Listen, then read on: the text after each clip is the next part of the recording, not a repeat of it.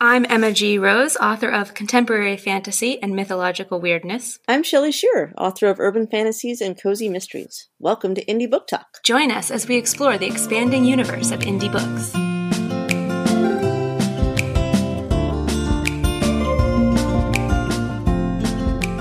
Shelley, do the thing. Oh, I have to do the thing? You have to ask me what I've been reading. I'm sorry. Welcome back, everybody. So, Emma, what have you been reading lately? I have been reading A Touch of Darkness by Scarlett St. Clair.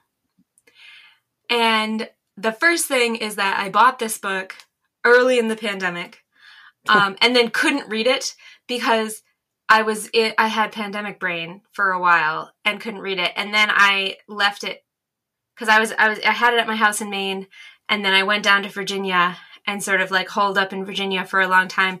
And so I didn't have the book with me, so then I couldn't read it. And so as soon as I got back to Maine, which is where I am now, I picked it up again and actually read it, which was happy because it turns out I really liked it. Okay, well, cool. That's good. But what drew you to it originally? Like, what made you first buy it? Originally, I think, I'm trying to remember way back then, a million years ago.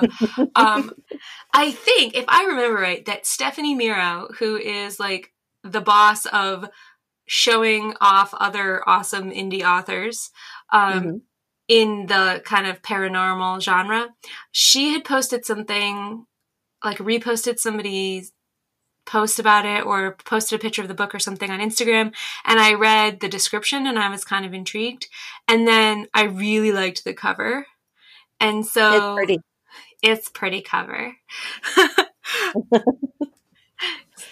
So to describe it, it's kind of like a purpley flower with some vines. It has a great feel to it. It's very dark and like mysterious.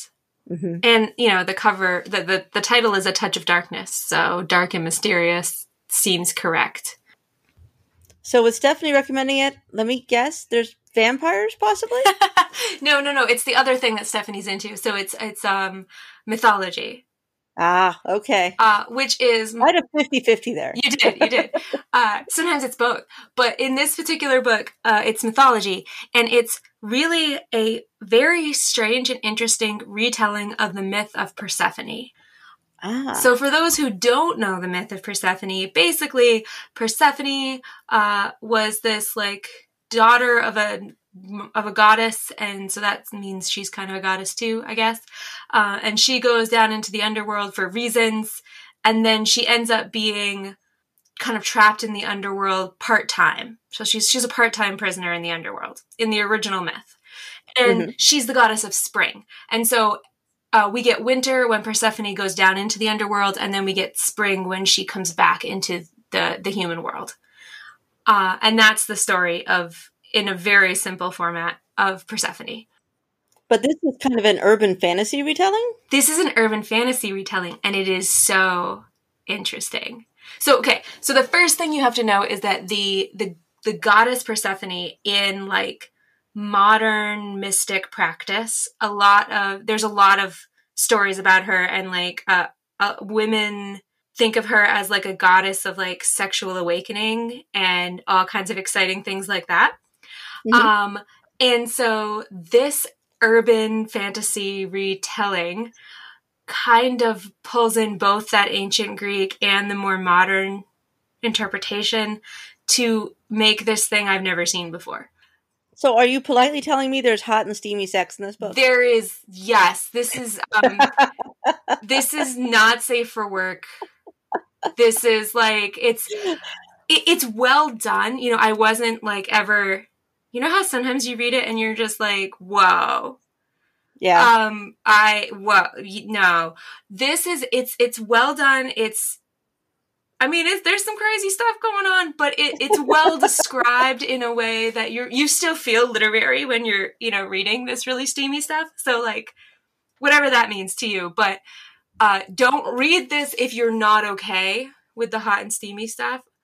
I was unprepared, frankly. Oh, okay. I don't usually read that. And so I got to those pages and I was like, whoa, that went a little bit hotter than I thought it was going. Okay. There was no fade to black there. What happened? There is no fading to black. There is, here's what happened and here's what happened after. Like, Okay. So very well done. Makes perfect sense for the characters and the situation, even all the way back to like the mythology of the characters being portrayed. So it's completely appropriate. And it's done with good boundaries in terms of like the characters involved are happy to be there. You know, nobody's under duress. Nobody's in a icky, well, there's one kind of icky situation, but it's all acknowledged, right? It's a very respectful treatment of all of the characters involved. That's a thing. But I want to talk about the world in this book. Okay. Because the world was what I was I was unprepared for the steamy stuff, but I was really unprepared for the depth and complexity of this world. So it's not just like plopped down into like DC or something. No. Okay. Okay. In this reality, what has happened is that the gods have decided they're sick of hanging out on Olympus and they're going to come and reclaim Earth. And so in the time before the story, that happened. So there's this huge war and all the gods came to Earth and they like took control of people and there were battles and it was a whole thing. And now we're living in like, it's like a post-apocalyptic semi-utopia in that the gods are here. The gods are the gods you know from ancient mythology, but they are celebrities, essentially. Okay, so they're not like worshipped in things. No. It's more like a star kind of thing, or they're worshipped as gods and they are celebrities. Okay. Which, if you think about it, probably is what would happen if the gods came back to Earth. You know, they're like the new gods. Yeah. Yeah. So they're down here and they're doing their thing and like they all own like restaurants and nightclubs and have publishing contracts and they do all this stuff. And the main character in this story is a goddess, but she's hiding it. And because she's so minor and her powers don't work right.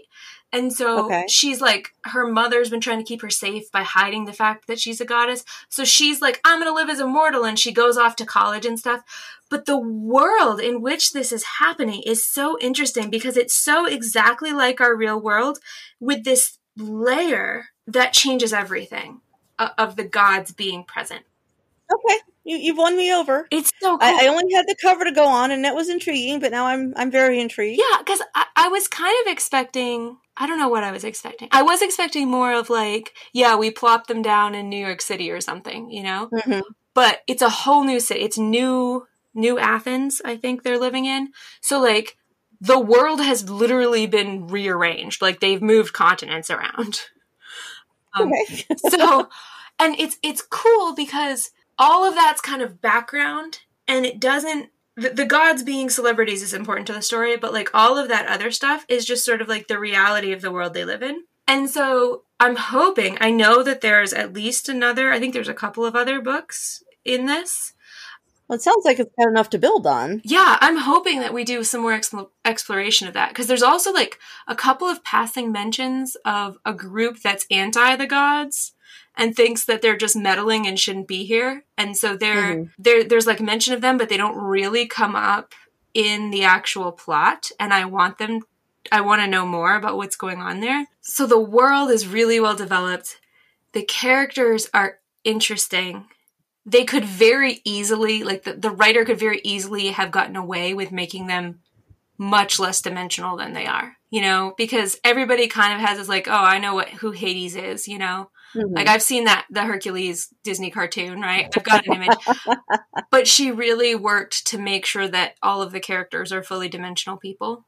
And is it mainly from Persephone's point of view or is it? Yes, it's very much from Persephone's point of view. I don't think it ever really goes outside of her point of view. It's in third person, but it's closely focused on her and what she knows and her perceptions. And, you know, the myth of Persephone is in some ways the myth of a girl becoming a woman, you know, like that growing up. And that's kind of what she's doing here. You know, she goes off to college. She's been she calls it homeschooled, but basically imprisoned by her mother for the last, however long. And then she goes off to college. Now she has an internship, which is her first real job. And so it's all very relatable. It's just that, Hades is like a guy she runs into. And so it's really interesting. I liked it a lot. I wasn't ready for the steaminess, but it was okay once I got there. It was fine. So did the blurb on the back accurately represent what the book was about? Let me look at it again. I think that, yes. I do think that it accurately represented the romance dimension of the story, which is the bulk of the story. But I think that there is a lot more going on than what's on the back of the book, which I like, right? I don't want to read the back of the book and feel like I have a summary of the whole story, right? No, obviously not. But you also want to know if it's... I mean, there's a difference between, okay, this is a romance, and then there's a book with romance as maybe a main theme, but there's so much more to it. So do you think this would turn off someone that's looking for just a romance? Oh, no. I don't think it would turn off someone who's looking for just a romance, but I think it will surprise someone who goes looking for a romance and gets to find more things. Because there really is just a lot dealt with in this story. And you say there's already a book 2, you think? I'm pretty sure there's at least a book 2. I can't remember. I know I've seen them like on her Instagram because, of course, I follow her on Instagram because I always follow authors on Instagram. So how many people do you follow on Instagram? It's not as many as it sounds, I swear. I do, in fact, follow a lot of people on Instagram, and I do follow her. And honestly, like, it's funny because if you follow her on Instagram, the quotes can be pretty steamy. Yeah. Not to the degree that the book gets to, but there's like, it's definitely like what she's leaning into. But I do think that there's just a lot more going on in this story than the romance. Like, it's how the romance affects the world and how the world affects the romance is really interesting. So do you think this world was fleshed out to the point where without the romance, this could have been just a fantastic story based on this world? Oh, yeah. Oh, you could tell all kinds of stories in this world. I think there are many stories to tell here. If she wanted to, she could go off on all kinds of directions. I think that the story that is being told, the primary story in this novel is Persephone's coming of age through the context of this first really intense relationship with a person who happens to be the god of death. I don't think you can have anything other than an intense relationship with the god of death. Yes. I mean, you can't really have a summer fling with him. It just doesn't work. You wouldn't think so, no. Like, you're not going to, like, casually date, No. Like, yeah. I'm seeing Hades on Tuesday, Bob on Wednesday. No. All right, well, I am intrigued. I will give this book a shot, because at first I wasn't totally won over, but... You have again won me to the dark side.